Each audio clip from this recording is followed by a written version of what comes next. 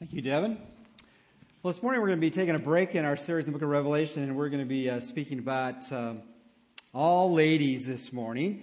And as you're thinking about that, you saw the title in the outline this morning. If you haven't, then pull out your outline and look at it. I've named this day All Ladies Day, and you're thinking, how come the pastor has the right to change Mother's Day into All Ladies Day? Well, I thought I might give a little bit of defense for my move this morning. Number one is, there is no Mother's Day verse in the Bible that says the second Sunday in the month of May is Mother's Day. That's kind of a cultural thing, and there's nothing wrong with that, except in our home, every day is Mother's Day.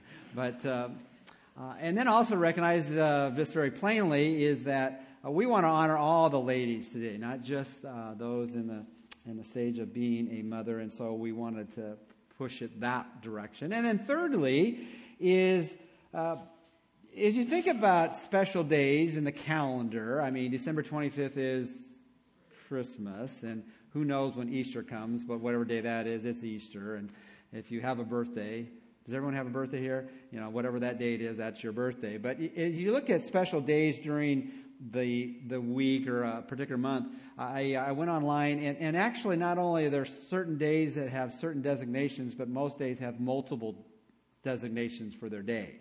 The first day of the month of May is called May Day, but I don't know if you know this, but it has some other things that you're supposed to honor on that particular day. For instance, you're supposed to remember that it's Law Day for the lawyers in our midst. It's also Make a Book Day, and that what you really want to understand and know this morning is May 1st is known as Mother Goose Day. Now, how many knew that? Okay, you now can say when you went home, I learned something at church today. May 1st is Mother Goose Day. And so most of the days have multiple things you're supposed to do. For instance, on May 2nd, I'm sure most of you don't know this either, this has actually been designated as Tuba Day. And then also Sibling Appreciation Day, which I rebuked my brother because he didn't send me a card on that day. I don't understand why that happened. May 3rd is Sunday as well as Kite Day. And then just looking at other special days, on May 4th, it's World Laughter Day.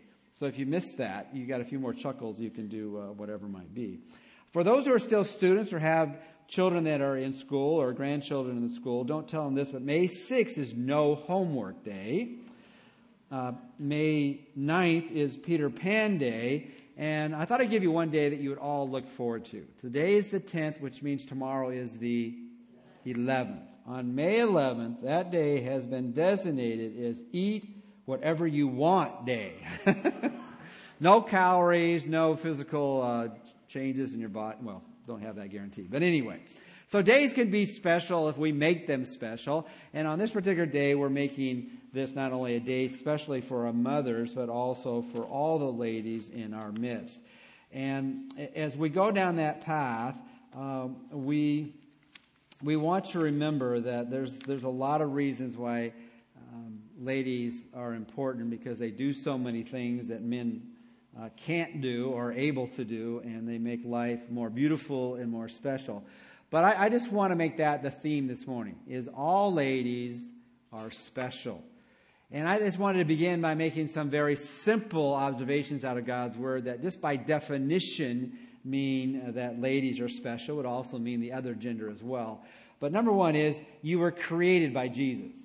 And Jesus doesn't do anything that's not worthwhile doing. And in Colossians 1:16 it says, for by him all, and I guess you would be included in the, help me out here, all. For by him all things were created, both in the heavens and on earth, visible and invisible, whether thrones or dominions or rulers or authorities, all things have been created through him and for him. So not only have you been created by him, brought into existence, you have a special purpose because it was through him, for him, that you were created. Same idea in John chapter 1, verse 3. And then secondly, you were died for by Jesus. Romans 5:8, but God demonstrates his own love toward us in that while we were yet sinners, Christ died for us. And Jesus in John 15:13 made a commentary on just what demonstration or how powerful a demonstration this is in terms of someone loving another person. Greater love has no one than this, that one would lay down his life for his friends. Of course, we know Jesus took the next level because he not only laid down his life for his friends, but also for his enemies in the sense of those who had rebelled against him, and also that whole classification of people who are sinners. Now, let me ask you, how many are sinners here this morning? All right, so he died for you. That means no matter how much you have done or have not done that you aren't particularly proud about, Jesus still loves you. In fact, that's the heart of the gospel. And in fact, I don't want to go too far from here. A lot of times, preacher-type people like me will kind of tack the gospel on the end and try to encourage people to make a decision. But you can make a decision at the beginning of the sermon. The whole message is that it's all about God. But God. And what's the but about? It's about that we're a messed up people. And when people are messed up, usually you run from that. I don't want to be a part of that. But God loves us. And not only does he love us, he demonstrates his love. It's one thing to say it with words, and it's another thing to say it with actions. But God demonstrates his love toward us. And then it even says why that love is so necessary, in that while we were yet sinners, far from God, because of our own desire to live for self rather than for the one who created us and made us and now is going to redeem us. And so this morning, if we need to understand, have you ever met a perfect person? Okay, and even on Mother's Day, have you ever met a perfect mother? And so all mothers need to know Jesus. All ladies need to know Jesus. And all men need to know Jesus. So I just want to lead us in a prayer. If for whatever reason you're here this morning and you're not sure where you are in relationship with the living God who loves you and sent his son Jesus to die for you, and you want to get in on what God offers through his son, then make a connection with Jesus by asking him to come into your life and forgive you of all your sins. Let's pray this morning. Dear Lord, as we begin this day in which we want to honor those whom honor is due, to tell all the ones here that they're special, particularly the ladies in our midst, we want us all to know that we all need to know you. And if someone is outside of Jesus at this moment, might they pray this very simple prayer and really mean it in their heart. Dear Lord Jesus, I want to know you. Forgive me of my sins.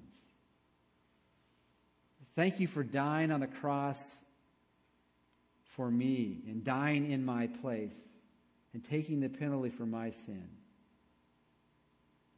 Make me a new person on the inside. I want to follow you with all of my life. In Jesus' name I pray. Amen. Well, this morning, as I mentioned to you, and that's the most important commitment you can make in life. And as we think about Mother's Day and those decisions to be a mother and to be joined in marriage, those are important decisions. But the most important decision is getting right with your God. But as we think about it this morning, I want us to kind of broaden our view in terms of honoring women this morning. Because there are different stages in life. And some stages continue on. And so this morning I've entitled the message, All Ladies' Day, Single, Married, and Mothers. And so this morning I want to begin, first of all, with the single ladies. And you can be a single because you've never been married, or you have been married and your lifelong spouse is gone, and you're in that stage of life, being a widow, or other ways that have brought you to the point where you're no longer in the condition of having a life partner. And so I want to say even to you, single ladies are special. Now, I asked this in the first service. I kind of had we weren't on the street, but on the street interview. And I asked you, have you ever been in a setting where there were some particularly single ladies, and they were at kind of that marrying age, and what used to be the 20s is now the 30s. So that marrying age actually has extended itself, and in fact, it went way beyond. It's always been beyond the 20s and the 30s. But if you ever been in a social setting where there were some ladies there, and everyone knew that they weren't married, and people began talking about them, not to them, but about them, and all of a sudden they made this statement, I wonder what is with them. Now, help me fill in the blank. I wonder what is. You're just as bright as the first service, you know. Isn't that kind of the natural response? Or what? If they don't say it out loud, that's what they're thinking. I wonder what is wrong with them. Because they're not married. Now, the answer to that question, what is wrong with them, is what? Nothing. Say that a little bit louder. Nothing. Nothing is wrong with someone who is not married. In fact, the Bible says that people who are not married are special. In fact, there's a specific word used about that. In fact, the Bible says it is good if you are single, whether you've been married or whether you are a widow. And you're thinking, well, where did I get that? Well, if you have your Bibles, turn to 1 Corinthians chapter 7. And this morning, primarily, I'm not going to be digging something that's not there on the surface, but just making some observations from what God has just plainly said through His writers of the New Testament and the Old Testament. But in 1 Corinthians chapter 7, beginning at verse 6, we have the Apostle Paul talking about people in a stage of life of either being single or married. And he says this, "But this I say," verse 6 in 1 Corinthians 7, "by the way of concession, not of command." And that's Paul saying, I'm going to give you a worldview or a perspective on thinking about life that maybe you haven't heard before. Now, as I say this, and I'm going to say it somewhat strongly because that's kind of the kind of prophet I am, or the apostle I am, I say a lot of things strongly. And I want you to know, not that what I'm saying is not true, but it's not a command. Yet I wish, verse 7, that how many men? All men were even as I myself am, and Paul was single. However, each man has his own gift from God, one in this manner and another in that. But then he says in verse 8, very plainly, "But I say to the unmarried," and he now changes genders from the male to the female, "but I say to the unmarried and to the widows that it is," what? "Good for them if they remain even as I." So it's not reading of the Bible. It's simply reading the Bible. When the Bible talks about someone who is single, that it is what? It is good. It is good. And so if someone says it out loud in your presence, "I wonder what's wrong with that person. They're not married." You could either say nothing. No, I don't mean you say nothing. You say it is nothing. There's nothing wrong. Or you can say, really, it is good that they're not married. Now, of course, when I read something like that, I go, well, okay, you said it's good, but how is it good? Well, he doesn't leave us in the dark, because he goes on in 1 Corinthians chapter 7, verse 32. He says this, "But I want you to be free from concern. One who is unmarried is concerned about the things of the Lord, how he may please the Lord. But one who is married is concerned about things of the world, how he may please his wife. And his interests are divided. The woman who is unmarried and the virgin is concerned about the things of the Lord, that she may be holy both in body and spirit. But one who is married is concerned about the things of the world, how she may please her husband. And this I say, that to your own benefit, not to put a restraint upon you, but to promise that what is seeming and to secure undistracted devotion to the Lord." Okay, so to answer the question, how is it good to be single? You could put it this way. Singleness has the possible advantage of more freedom and focus. Now, backing up the truck a little bit, he's not saying that marriage is wrong. He's not even saying that the majority of people will get married. But he's speaking to a part of the population there, as well as now, then and now, that there's a positive side to being single. I don't know about your home, but at my home, Alice wakes up every morning saying, "What can I do to please Mike?" Well, she doesn't always say that, but she kind of lives that way in so many different ways. And so part of her responsibility to make sure I don't get lost or get in trouble or whatever it might be is to have a focus on some of my needs as well as some of her needs or what the Lord have her to do. And that's just an obvious truth that sometimes we forget. There is an advantage of being single. Now, that's not for everyone. The vast majority of people will get married. But if they don't, there's nothing wrong with that. It is good. There is a focus and there is a freedom.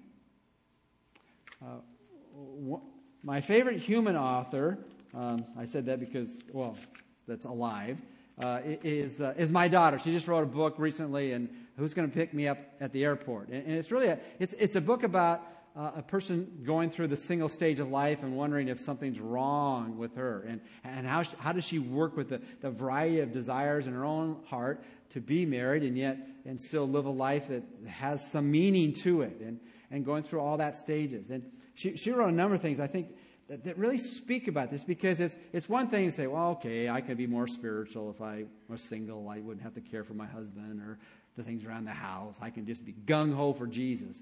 Well, okay, that sounds good, but that's not what I want. I want to be happy. And so she writes in a variety of things. I'm just going to take a few excerpts. She says in her book, says, once I got rid of the idea that I needed marriage in order to be happy, I was freed up to make the life I wanted. I learned this lesson in the context of singleness. What's interesting is that 30, a few of my friends who got married young are learning the same lesson in the context of marriage. They got the husband, the house, and the kids, and they aren't happy. It's true whether you're single or married, other people and things aren't designed to play this role in our lives. You have to make the right choices to be happy. And that's going to look different for everyone. Simply put it this way. Do you know some people who are single that are unhappy? You can say yes in church. Okay, I'm not going to make you volunteer to work in the nursery today. Okay, it's yes, right? You know some single people that are unhappy. Let me ask you, you know some married people are unhappy? Yes, all right. And so it's not whether you're married or unmarried that makes you happy. There's got to be some other source that makes you happy on the inside, no matter what you're going through. And that's what true happiness is. And happiness, I know, is tied to the word happenings, and so is that all based on circumstances? Well, the Bible uses both the word joy and blessedness, which could be translated happiness, based on that which is on the inside. And so Cindy writes, she says, I got to figure this out, because I can see people in both stages not filled with happiness or joy. So there's got to be more to happiness than to simply getting what you want. And let me put it more generally. Most of us, it's just natural thing. If I can get what I want, then I'm going to be a happy camper, right? If we get things we want, it makes life better. And that pursuit is the challenge. But have you ever met someone who really desperately wanted something, and then they got it, and then it didn't make them what? Happy. And so we're convinced, because God is the one who has made us, that happiness comes from Him.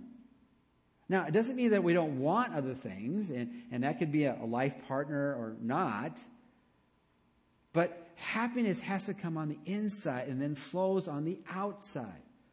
And so the challenges for the single, married, or those who have children is the same. Where does your source of joy come from? Where does your happiness come from? And let me just put it simply in an obscure verse referencing Jesus making a statement in the book of Acts. It's not found in the Gospels. But the Bible says, and it's counterintuitive. In other words, this is not how we normally think. The Bible said, and remember the word blessed means what? Happy. Jesus said, it is more blessed to give than to receive. And so happiness comes from learning what God wants you to do and to be more than to have. And so that's a whole paradigm shift, which means simply a different way to live, that joy is found in the Lord. And that's why Paul said, I tell you, rejoice. Rejoice in the Lord always. And again, I say rejoice. And he's in prison, because his joy was in the Lord. Now, he wanted out of prison. There was nothing wrong wanting to be out of prison. And then in that particular prison, he did get out of it. But in the meantime, he said, I'm not going to let anything rob me of my joy. I'm not going to let anything rob me of my happiness. Doesn't mean I don't have other desires, other needs. But in the stage I'm in, I'm going to try to control the things I can control. And the things that are out of my control, I'm going to learn to be content and find my joy in Him. Now, that's the challenge of life, isn't it? That's the challenge of life. And that's why it is still a blessedness. It is still special whether you're single or whether you're in a marriage relationship. It can be good, and you can have freedom and focus and find that your joy is in the Lord. I'm now going to paraphrase some other things I was going to share with you that Cindy wrote. She has a comment from C.S. Lewis. C.S. Lewis is kind of a favorite writer of many, and he said, I used to think that falling in love was the greatest thing in life. But, as I began looking at this, there are some things far below falling in love, but there's a few things above it. And it was the same idea here. You can even be in love with the right partner and not be happy if you're not living out your intended purpose that God has for you.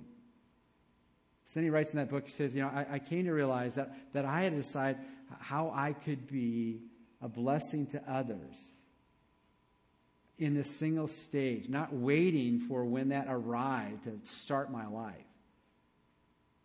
My life is right now, and my life right now can be satisfied by the one who never leaves me, who will never promise to pick me up at the airport and not show up, who will make promises they cannot keep, who will pretend like they're listening. And does that ever happen in marriage, where you kind of pretend like I'm watching the game. Can you just wait till the game's over?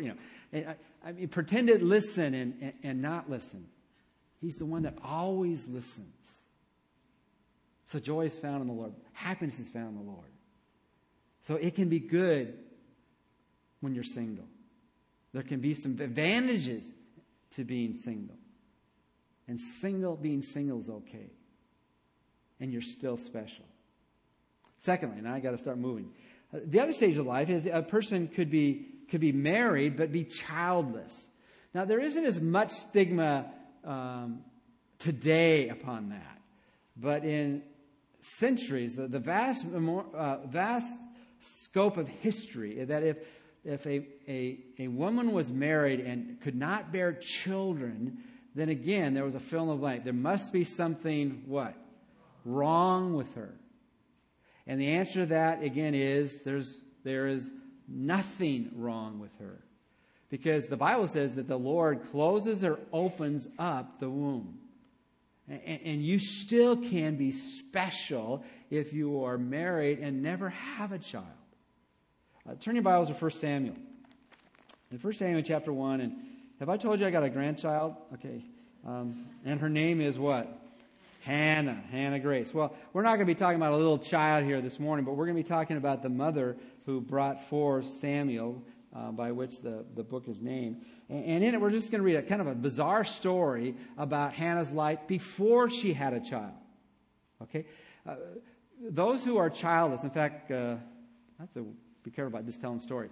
Most of you know that my wife was adopted. Okay? And then she was adopted into a home in which part of the motivation for adoption was they couldn't bear children.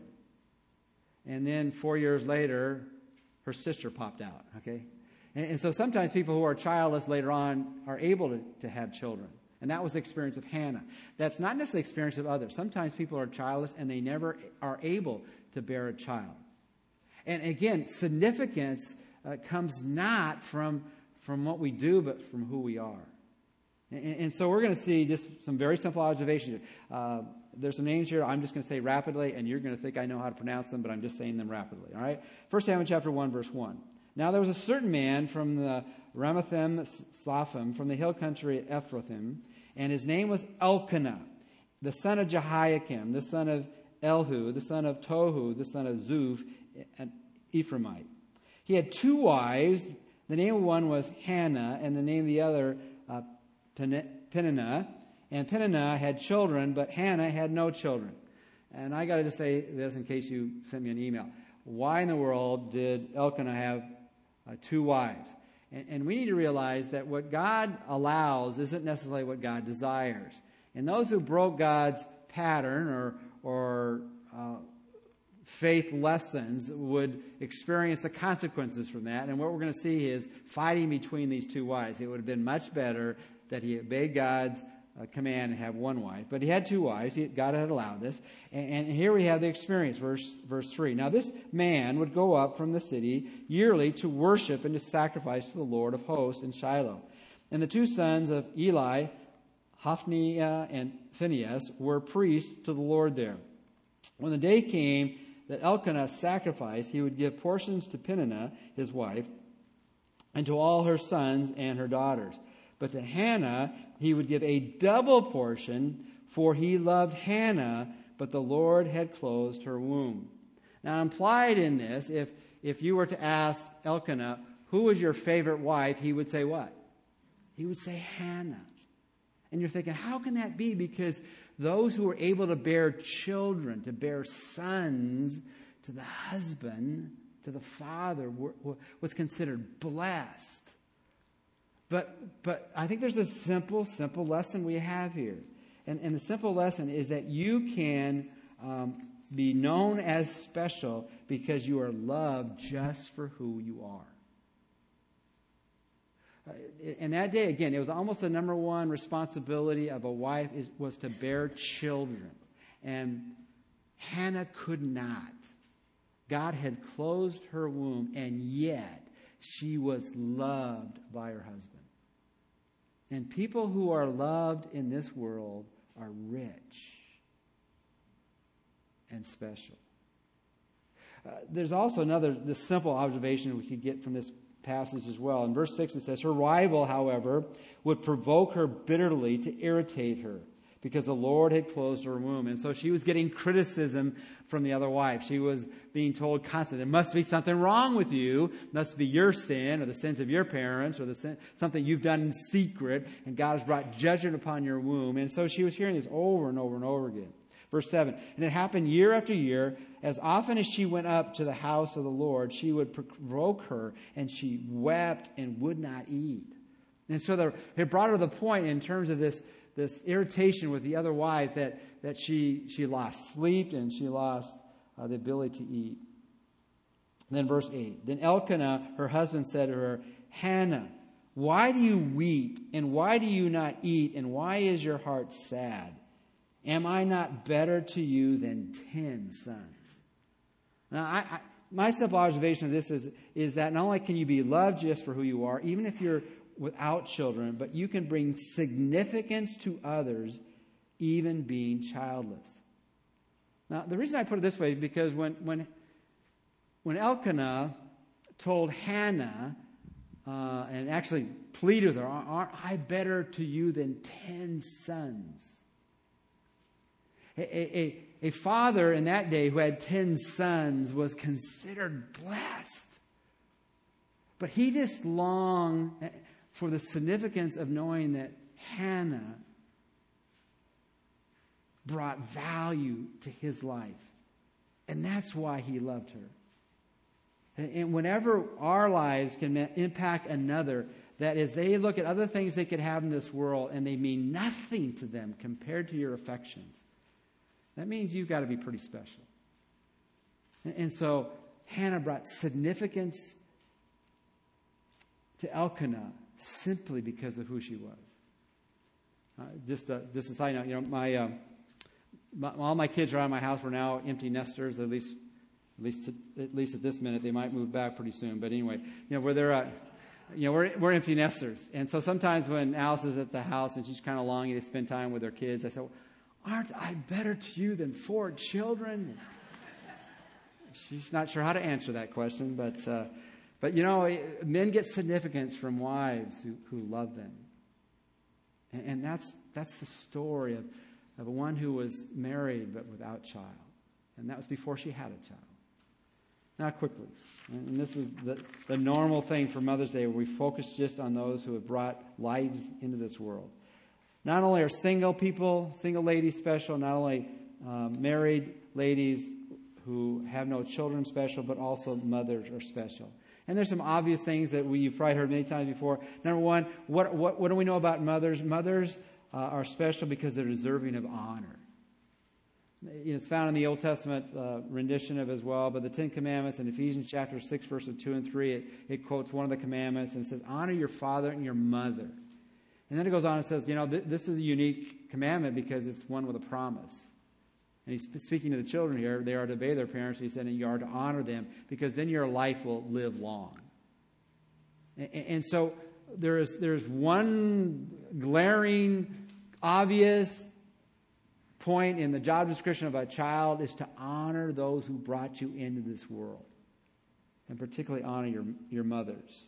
Secondly, mothers are special not only because they're deserving of honor, but secondly, they have a great responsibility. The second reference is a wrong reference, so I won't even turn to it, but Proverbs 22:6 says this: "Train up a child in the way he should go, and even when he is old, he will not depart from it." And that's not a blanket promise. You can be a great mother and your children go astray, but the reality is if you pour your life into your children, they will gain all the lessons you've desired from your heart to their heart, and it'll make an impact on their lives. And there is no higher calling to that. In fact, we're going to see at the end there is that God has uniquely given mothers the right to have the biggest imprint on the lives of those who are in the home. And so it's a great responsibility. It's not an easy one. I was reading this past week about just the different challenges that mothers have. One of the challenges is that they hear a lot of questions during the day. Have you noticed that? In fact, they were doing a survey, 1,000 mothers in the UK, and they said that the typical mother gets a question every 2 minutes and 36 seconds. And you're thinking, well, that doesn't sound that bad. Well, no, I guess that would be quite a few questions. In fact, they added it up. In a year's period of time, that would be 105,120 questions during a year. And these are the very profound questions, the ones you make sure you go to college so you can answer them, like, why is water wet? Okay. Why do fish, how can fish breathe underwater? You know, those kind of things where you go, I have no idea. You know, why is the sky blue? Yeah, but mothers have to learn to be patient because that's what they're going to receive. Question after question after question. It said that 4-year-old girls are the ones that ask the most questions, and 9-year-old boys don't ask any questions. And the other thing I was reading about, it said that mothers have to learn to multitask.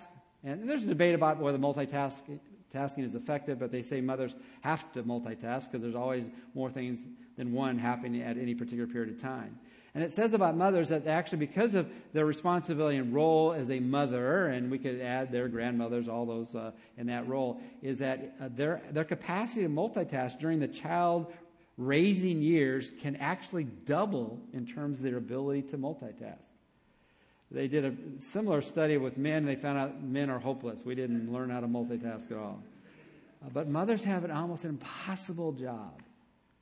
That's why they're deserving of honor and they have great responsibility. Thirdly, you are called to love. There is no greater calling than to call to love. It says in Titus 2:4, so that, this is the older women teaching the younger women, so that you may encourage the young women to love their husbands and to love their children. If you forget what you're supposed to be doing, just simply remember this. That child that you brought into this world, or the one that has come into your responsibility, whether through adoption or for whatever reason, your call is to love that child. And if you do have a spouse at home, the best thing to do to give security to that child is to love the father of that child, to love your husband, and create a secure environment in your home. And then fourthly, you can leave a spiritual heritage. In 2 Timothy chapter 1, verse 5, it says this: "For I am mindful of the sincere faith within you." Paul's talking to Timothy, and he says this: "which first dwelt in your grandmother Lois and your mother Eunice, and I'm sure that is in you as well." And that basically just kind of gives you a direction to say, well, how did this all happen where Timothy was able to come to faith and then become one of the people that Paul mentored, who then became a pastor of the church, and one that even 2 books in the Bible are even written to. Because it began with a grandmother, and then it was imparted to a mother, and that mother imparted that to her child. So mothers are special because they're deserving of honor. They have great responsibility. They have a high calling to love. And then fourthly, they can leave a spiritual heritage. So what do I want to leave you this morning as we close? This is a question. I'm going to give you 2 questions. I only gave the first service 1 question because they aren't as sharp as you are. Or I forgot one of the questions. Here's the first question. The first question is this: And this is particularly given to the ladies. Are you seeing yourself as special? Are you seeing yourself as special? And I know it's a daily battle. It can be today and you think, well, that's easy. I'm special. And then tomorrow, well, you might wake up and there's a variety of reasons why you might say, I ought to just give up. What? Am I helping anybody? Am I here for any purpose? Look, you are special, no matter what stage of life you're in. Single because you've never been married. There's interesting statistics about that. We live in a time where that pressure is even more so. Right now, they say 20% of people 25 and older have never been married. You think, well, 20%. Well, in 1960, that percent was 9%. Only 9% of people 25 and older were not married. Now it's 20%. And actually, it's more men not married than women. It's 23% to 17%, but that's going to flip pretty soon. It used to be that there were 131 eligible bachelors for every 100 women. In other words, women you could at least pick a little bit, all right? Well, now it's 91 eligible bachelors for every 100 women. And so, I wish I could say to everyone who wants to get married, you're going to get married. And I had a very tender conversation with my daughter about this. But I can tell you, no matter what stage of life you're in, your life can be filled with blessedness, joy, meaning, and purpose because you are special. And God can provide from all kinds of places and sources to meet a need that you desperately want. But no matter what comes down, you are still special. You have purpose and meaning, and you can have a blessed, joyful life. So, I don't say this glibly. Every day, women, you need to come up and say, I am special. And the question that I did give the first service, because I forgot the first one, even though it was written down here, I couldn't find my notes, and I hardly ever look at my notes, so I couldn't remember it, is that what are we doing to make ladies and women special? Because the Bible says we ought to give honor to whom honor is due. They deserve honor. So let's not be like the world. Sometimes look at women as only objects. But let us always see them as special and treat them that way. Let's pray. Father, your word speaks to where we live and how we live, and it speaks about how your presence is always there, even when life doesn't seem to be turning out like we would envision or desire. But Father, we want to acknowledge that your plan is always the best, and your love is always present, and your strength is always available. And Father, there's so many people around us that we can be blessed by giving to. And Father, might everyone here leave this place with a sense of direction, but even more than that, a sense of the value that you've imparted into their life because you have made them and redeemed them by the hand and blood of the Lord Jesus Christ, in whom we pray. Amen. Let's stand as we sing this morning and